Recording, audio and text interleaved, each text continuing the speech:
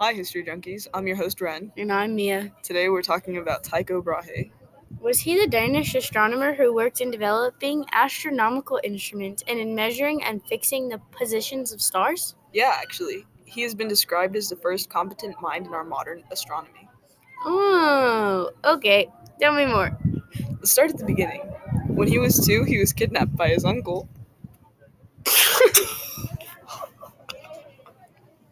Full body chills.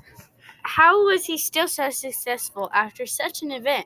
Well, actually, it was a deal made between his father and uncle that he takes the son when it was born. His dad regretted the decision, but when he had his other son, he handed him over, knowing how much better life would be for Tycho with his uncle.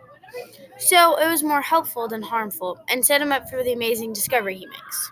Yeah, his dad did it with all the best intentions, and at the age of 12 or 13, he started attending University of Copenhagen. He studied mostly law, since it was most common to study it then, and it's what his uncle wanted.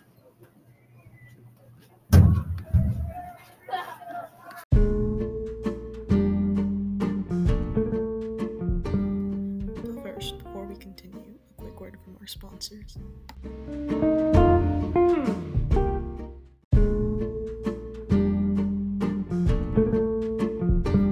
Ever thirsty but forgot your water at home and you don't want to drink out of the water fountains at school? That's okay. Bring $1 and Mama Face got you. She has her $1 water donations. All you have to do is bring her $1 and you get a water. Oh, no, I'm not. Okay, go. Okay, but didn't he become known for studying astronomy? How did he change paths? There was quite a bit, actually. The first thing that happened was when he witnessed a total eclipse of the sun when he was 14. Tycho was sent to study at Leipzig University by his uncle in 1562, where he studied until 1565. In August 1563, Tycho made his first documented observation, a conjunction or overlapping of Jupiter and Saturn, which was another major event in his life. Tycho chose to devote his life to collecting precise observations of the sky in order to rectify the existing tables in his youth. Between 1565 and 1570 or 72, he traveled extensively around Europe studying mathematics and astronomy at Wittenberg, Rostock, Basel, and Augsburg. He did lots of traveling in his time. This was actually more common than you would think. For example, Galileo traveled around to lots of different places. Tycho had a very distinct feature about him that many people know him for. Yep. In a battle with Mandrup Pasberg, he lost his nose in 1566. After that, he was forced to live with a prosthetic nose for the rest of his life. His nose was thought to be silver for a long time, but an examination of Tycho's body in 2010 proved it to be brass. That's very interesting. I never knew they exhumed his body. They did a lot with it. We'll get more into it soon. Okay, I cannot wait. His studies, which were more precise imaginable until the development of the telescope, included a thorough examination of the solar system, as well as the precise locations of over 777 fixed stars. He sounded like he was very devoted and passionate with what he did. This is why in our visual we have a pelican, which represents devotion, and a flaming heart, which represents the passion he had for his studies. Yeah, he was. Tycho found a new star in a constellation, Cassiopeia, on November 11, 1572.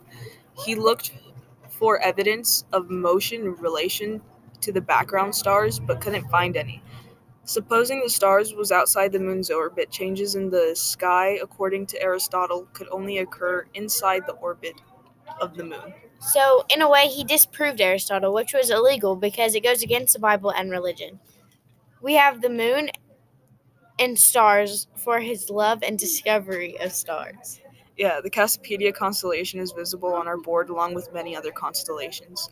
Tycho began work on an underground observation at Uraniborg, which had grown overcrowded with helpers and instruments in 1583.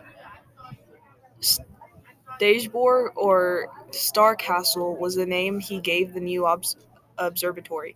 Part of the motivation for constructing the observatory was to double-check observations so his helpers would be less inclined to modify their findings after discussing them with one another.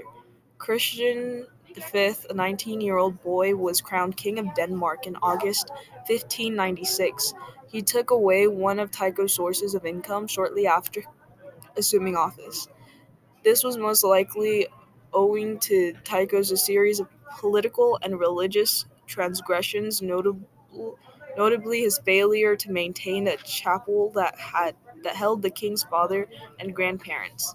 Tycho requested that the king return it to him, but in July 1599, Emperor Rudolf II cordially welcomed Tycho into Prague and provided him with a large salary and research space. Tycho Brahe died on October 24th, 1601, after holding his pee for too long at a dinner party on October 13th. During his funeral night, Brahe repeated His final night? During his final night, Brahe repeated these words over and over again. "Let me not appear to have lived in vain," Kepler wrote. After a magnificent burial, Tycho was buried in Prague. He had such an amazing life and made so many discoveries that changed the way all astronomers view the sky. The way he died is very interesting. So what I have learned from him is to chase your dreams and go to the bathroom.